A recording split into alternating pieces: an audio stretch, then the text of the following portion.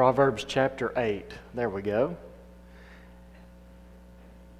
We are going to finish our time in Proverbs next week, and then we're going to transition into our next book of the Bible.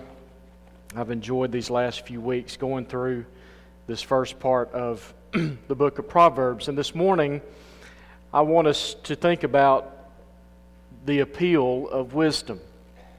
The appeal of wisdom. I heard a story about a couple in a church that had just called a new pastor, and so they decided to be good church members and to be gracious to their new pastor. They invited him into their home for a Sunday lunch. And they had lunch with their pastor, a lovely time with him, and he left.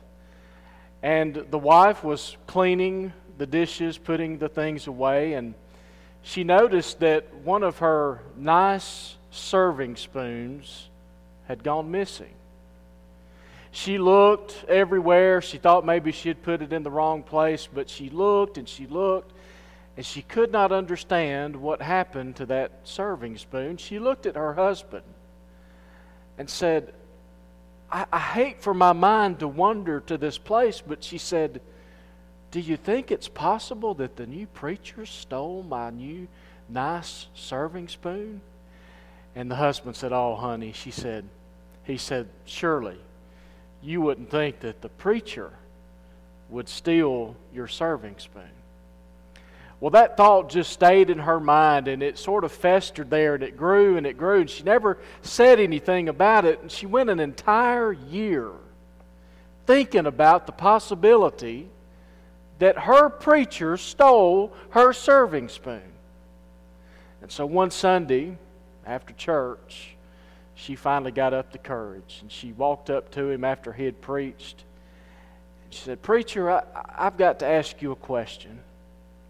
She said, it's been bothering me for an entire year. She said, we invited you over to our house for that meal and you left. And she said, I was putting the dishes and all the things away, and I've lost one of my nice serving spoons. And I just want to ask you, did you by chance pick up and take that serving spoon? And he said, I want to tell you, I did pick up your serving spoon, but I didn't leave with it. I didn't take it home with me. And she said, well, if you picked it up, where did you put it? And he said, oh, you'll find it in your Bible.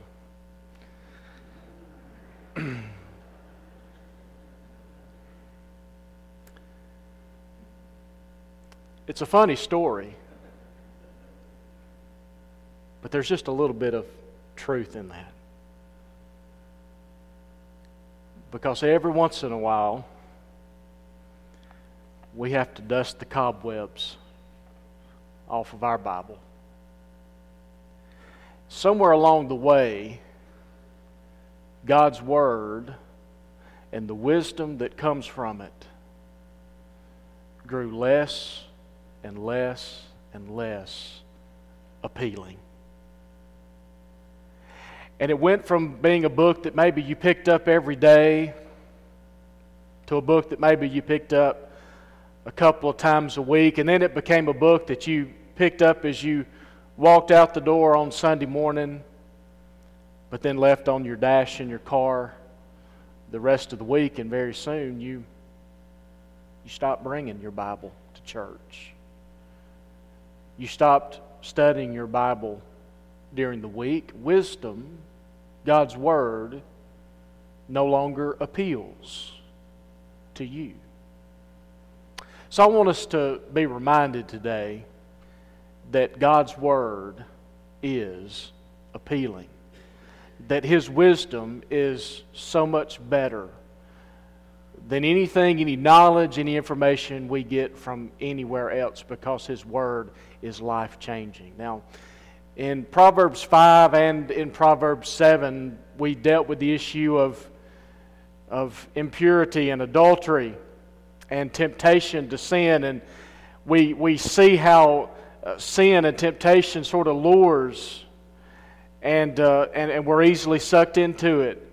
And so here in chapter 8, we're sort of given the opposite of that. We've seen a picture of what sin and adultery and immorality looks like. Now God is offering to us through the words of Solomon, here's the better option. Here's what ought to be appealing to you as opposed to the things of the world and to the lust of the flesh. This is what should be capturing your heart.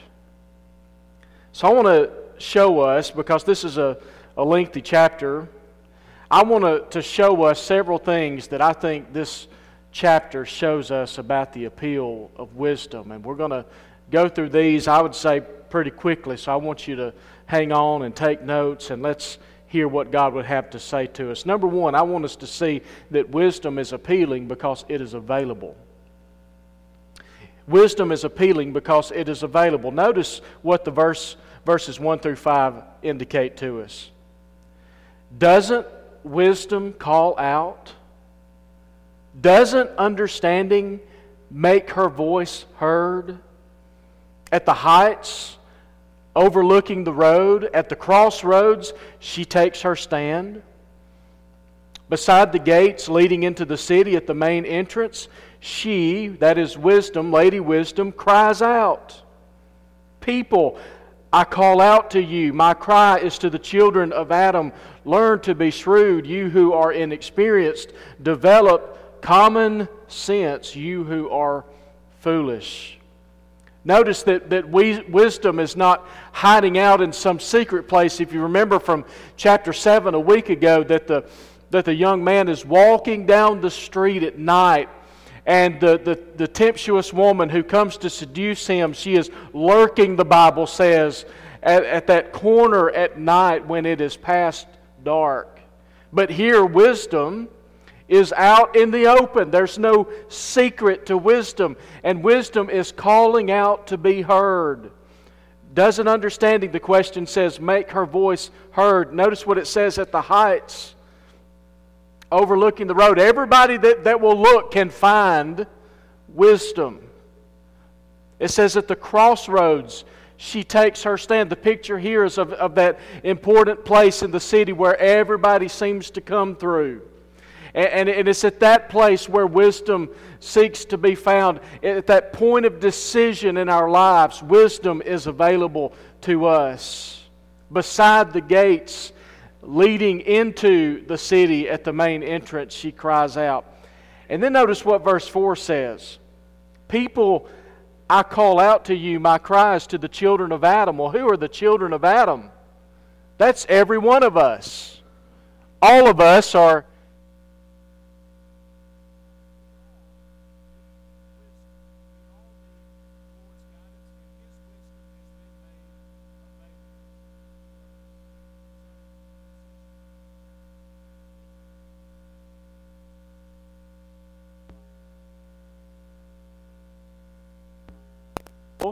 to those who need it, those who need to learn shrewdness, those who are inexperienced, to the young, to the immature, wisdom is available. To those who are walking in the foolishness of the world, the Bible says that wisdom is available. It's not something that we cannot find. It's not something that is hard to take hold of. It's there for those who seek it.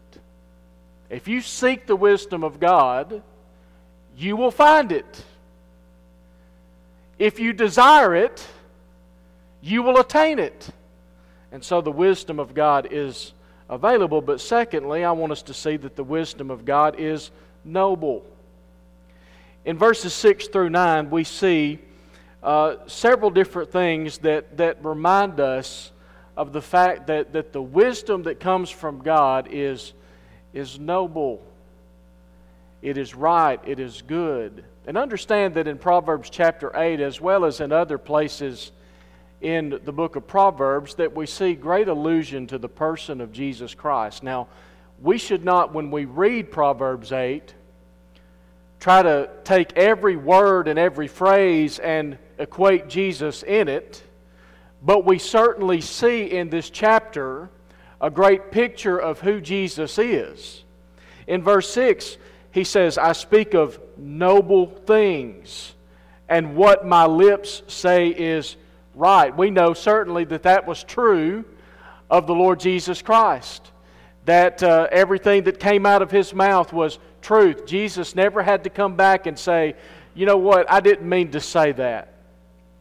Jesus never had to come back and say, you know what, I didn't speak correctly in that certain situation. Everything that Jesus said was true. So wisdom is right. It is true. It is noble. Verse 7, my mouth tells the truth, and wickedness is detestable to my lips. I believe that just as wisdom is noble, when we receive the wisdom of God in our lives, when we come to faith in Jesus Christ, that one of the things that will be evident in our lives, one of the changes that should be very present in us, is that the things that we say are true. That just as Jesus did not speak falsehood, that those of us who are in Him and who are pursuing wisdom and finding wisdom will speak words of truth. And that we will find wickedness detestable to our lips. Verse 8 says, all the words from my mouth are righteous. None of them are deceptive or perverse. I think this draws back, it harkens back to foolishness. Foolishness, as we've seen already in Proverbs, speaks perversion. It speaks deception. Back in chapter 5, the young man is warned against the seductive woman, the adulterous woman who comes and deceives with her words. So in contrast to the deception of foolishness and of wickedness, those who find wisdom in God and find it in the person of Jesus Christ will likewise detest wickedness, and it will not come from their lips. Verse 9. All of them are clear to the perceptive and right to those who discover knowledge. So wisdom is alluring, wisdom is appealing because it is noble. In God's wisdom we find truth. In God's wisdom we discover knowledge. In God's wisdom we begin to turn away from wickedness and deception. In God's wisdom, in Jesus, we find truth and righteousness. But then I want us to notice, number 3, that wisdom, not only is it available and noble, but it is also valuable. Verses 10 and 11, he says, accept my instruction instead of silver, and knowledge rather than pure gold. For wisdom is better than jewels, and nothing desirable can equal it. We've already seen this language in Proverbs chapter 1. Lord, you are more beautiful than diamonds. Nothing that I desire compares with you. We've already seen this language in Proverbs, that there's this great value that is placed on the wisdom of God that far exceeds anything else that we could have in our lives. I recently, in the last several days, have pulled out the box at my house that houses my baseball card collection, which I have come to be very disappointed in, because I have come to find out that I'm not, in fact, going to be able to get my kids through college based off of all the money that I spent on baseball cards as a child. But that being the case, I remember probably 30 years ago now, I had this one baseball card. This new player was a rookie that year, and I didn't really know much about him. I didn't know how good he was going to be, but my cousin had a Cal Ripken card that I really wanted, and I loved Cal Ripken. He was one of my favorites. And so my cousin, who was very crafty, by the way, came to me and he said, hey, I'd like to really have that card over there. I'll give you this Cal Ripken card for that card. Well, little did I know, I was trading away the rookie card of a now Hall of Famer, Ken Griffey Jr. And I heard over the years that card had maybe risen in value, and so I was just always upset that I had let that card get away. So we were on vacation. This was a couple weeks ago, and we were driving down the strip in Pigeon Forge, and I looked over to my right, and I saw a baseball card store, and I told my wife, I said, I want to go there. I just want to pop my head in for a minute. And so I made my way in the store, and I'm looking around, and I saw the card. And I went up to the guy, and I'm sure now he was probably making fun of me when I left, but I said, hey, that card over there, it said, my cousin gypped me of that card 30 years ago. I said, I probably guess I'll never be able to afford it now. And I was kind of looking away, and then I looked back, and I said, just to satisfy my interest, my curiosity, how much would that card cost me? He looked at me, and he said, $10. I now have in my possession the Ken Griffey Jr. rookie card. I got it back for $10. Now, what's the point of that? That card has no really monetary value now. Now, maybe it will 50 years from now, but as of today, it doesn't really mean that much to me, but financially, but to me as a kid, it brought a little bit of joy to my heart to get that card back in my hands. But as great as those things are in our lives, silver, gold, material things, possessions, here's what Proverbs 8 tells us. Wisdom is better than all of those things. Think about in your life the thing that maybe you cherish more than anything else. Solomon says that wisdom, the wisdom that comes from God, is infinitely better than gold and silver. So, for wisdom to be appealing to us, we must see its value. That's why every time we open the pages of God's Word, we should understand that the things that we read have infinite, eternal value to us that far outweigh anything else in our lives. Wisdom is valuable, but then I want us to see in the next verses that wisdom is vital. He says, I, wisdom, share a home with shrewdness and have knowledge and discretion.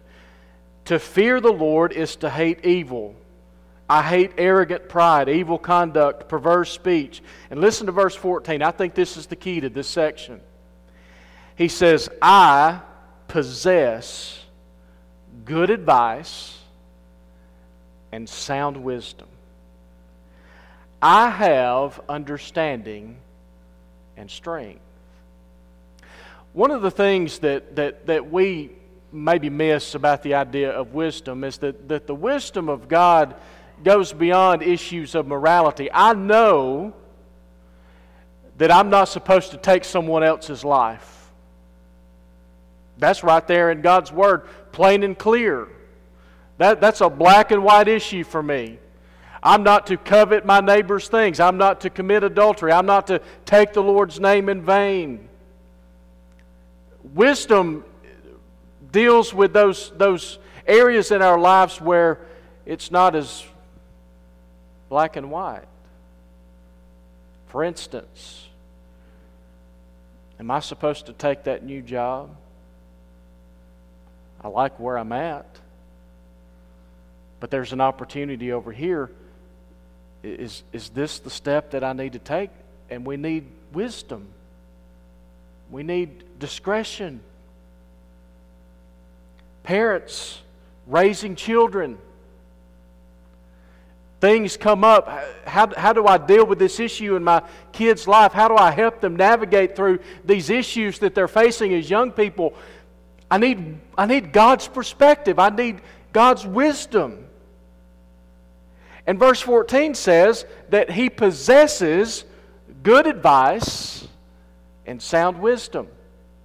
In Jesus Christ, in a relationship with Him, we find the one who possesses those things. He has good advice. He has sound wisdom to give to us in our time of need.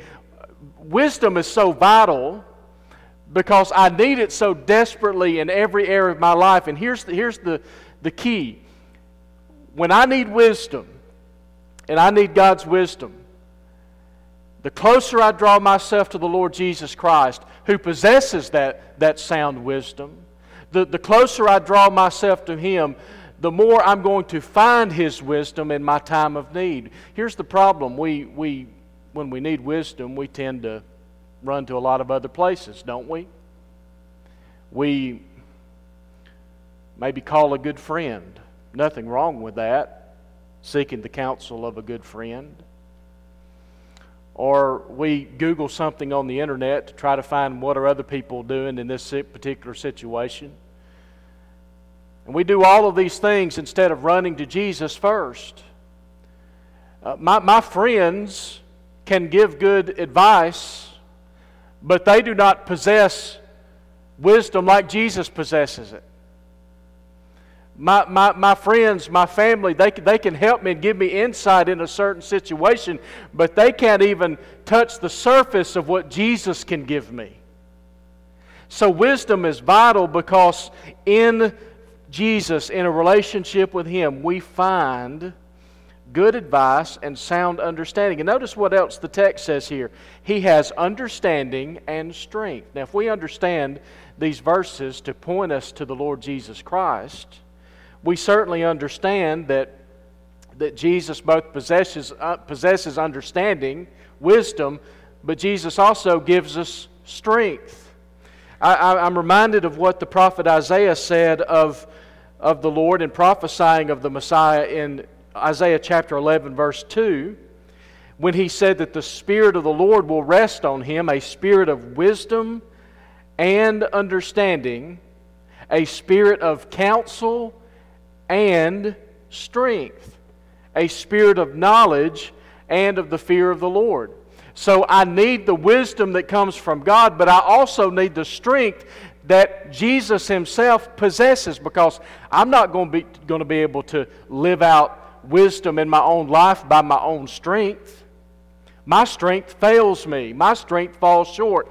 But I need the strength of the Lord Jesus Christ to not only help me find wisdom and understanding, but have the strength and the courage and the ability to actually do what wisdom is telling me to do.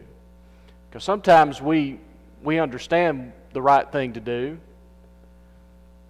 We get understanding in a certain situation, but then we step back and we say, well, I don't know if I can do that. I don't know if I have the strength to walk in that direction. Well, my friends, you don't. You don't have the strength to do it. You need His strength. It's why wisdom is so vital in your lives. It's why Jesus and having a growing, thriving relationship with Him is so critical, because we do not have the strength in and of ourselves to walk in the wisdom of God. We need Jesus and His Spirit flowing and working inside of us. Wisdom is vital in decision making. We see that here in the text that we just read, verses 12 through 16. But we also see that wisdom is vital in leadership, because in verses 15 and 16, he says, "It is by me that kings reign and rulers enact just law. By me princes lead, as do nobles and all righteous judges." I just want to remind us of something this morning. In our charged up, electrified political climate in which we're living, it does not matter which side of the political persuasion you are on, or whether or not your party's person is in the White House or not. We are all called to pray for godly wisdom for our leaders. It is biblical. You may disagree with them on everything, but you're still called as a believer to pray for those in leadership, that they would have and possess and live out the wisdom of God, because it is vital. But notice also, it is profitable. Verses 17 through 21, "I love those who love me, and those who search for me find me. With me are riches and honor, lasting wealth and righteousness. My fruit is better than solid gold, and my harvest than pure silver. I walk in the ways of righteousness, along the paths of justice, giving wealth as an inheritance to those who love me and filling their treasuries. Now, very easily, someone could look at these verses and say, well, the Bible's promising me that if I walk in wisdom, if I cherish it, and I live it out, that God's going to bless me materially in this life. Well, if you come to that conclusion, you didn't really read the text. He says, with me are riches and honor, but then he says lasting wealth and righteousness. He's talking beyond just the riches of this life. He says, my fruit is better than solid gold. Solid gold representing fortune in this life. He said, my fruit's better than that. I'm going to give you something that far outweighs the money of this world and the gold and the silver. He says, giving wealth as an inheritance to those who love me and filling their treasuries. God is giving us something in His wisdom that we may not even receive in this life, but one day we're going to receive an inheritance. Those of us who are in Christ, who have put our faith and trust in Him, we have an inheritance waiting on us that is far greater than silver and gold. It's profitable to walk in wisdom. A couple of other things before we close that I want us to see. Wisdom is relational. Now, we're not going to read all of the verses, but if you go to verses 22 down through verse 31, which many commentators argue is really the primary body of this particular chapter. This is a very clear allusion to the Lord Jesus Christ, because the language, notice it, the Lord acquired me at the beginning of His creation, before His works. I was formed before ancient times, from the beginning, before the earth. I was born when there was no watery depths. Before the mountains, I was given birth. Before the land, the fields, the soil, I was there when He established the heavens. Before the skies were placed above, before the limit was set for the sea, I was there. It is a picture of Jesus. He's the Alpha and the Omega. He's the beginning and He is the end. He was there in the beginning. He is the first fruits of creation. And so in these verses we see a picture of the greatness of our Savior, Jesus Christ. We see a picture of His glory. But then in verse 31, I was rejoicing in His inhabited world, delighting in the children of Adam. Here is wisdom personified in the person of Jesus Christ, who was before the very foundations of the earth, before the skies and the seas came into existence. In the beginning was the Word, and the Word was with God, and the Word was God. That's what we see here, but yet in verse 31, He's delighting in the children of Adam. This great, holy, infinite God who expressed Himself in the form of His Son Jesus Christ, the firstborn of all creation, delights in us. It's relational. Yes, wisdom is from on high, but wisdom is a person. We've talked about that over the last several weeks. It is a person. It is Jesus Christ. And we can know Him. And we can walk with Him. And we can have communion with Him. And we can talk with Him.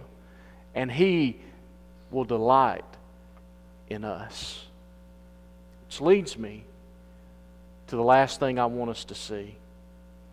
And that is that wisdom is optional. In verses 32 through 36, we have the conclusion of all of this. In verse 33, he says, listen to instruction and be wise and don't ignore it. Anyone who listens to me is happy, watching at my doors every day, waiting by the post of my doorway. For the one who finds me finds life and obtains favor from the Lord. That's the promise for those who choose to seek after wisdom. But verse 36 says, the one who misses me harms himself, and all who hate me love death. So the picture here that Solomon gives is that there are those who will find the appeal of wisdom, they will choose it, they will seek after it, and they will find wisdom. And according to verse 35, they will obtain favor from the Lord. But it's an option. You're not forced to seek after wisdom. You're not forced to seek after Jesus. The one who misses me, he says, harms himself, and then rather than loving life, loves death. It's an option. You can either choose to follow Jesus and seek after His wisdom, or you can choose to follow the ways of the world. It's one of the great things we understand theologically as Baptists and as people who understand the Scripture, that though God is sovereign, He's sovereign in salvation, He's sovereign in the world, yet our holy God has given us free will. It's hard to wrap our minds around it, but a sovereign God has given us the ability to choose for ourselves whether or not we will choose to seek wisdom and to follow Christ. It's a decision that many of you have made at one point in your life to follow Jesus, to trust Him. And it's a decision that some of you in this room have never made. But I will also submit to you, it's a decision that you and I make every day. Every day when we get up, am I going to trust Him?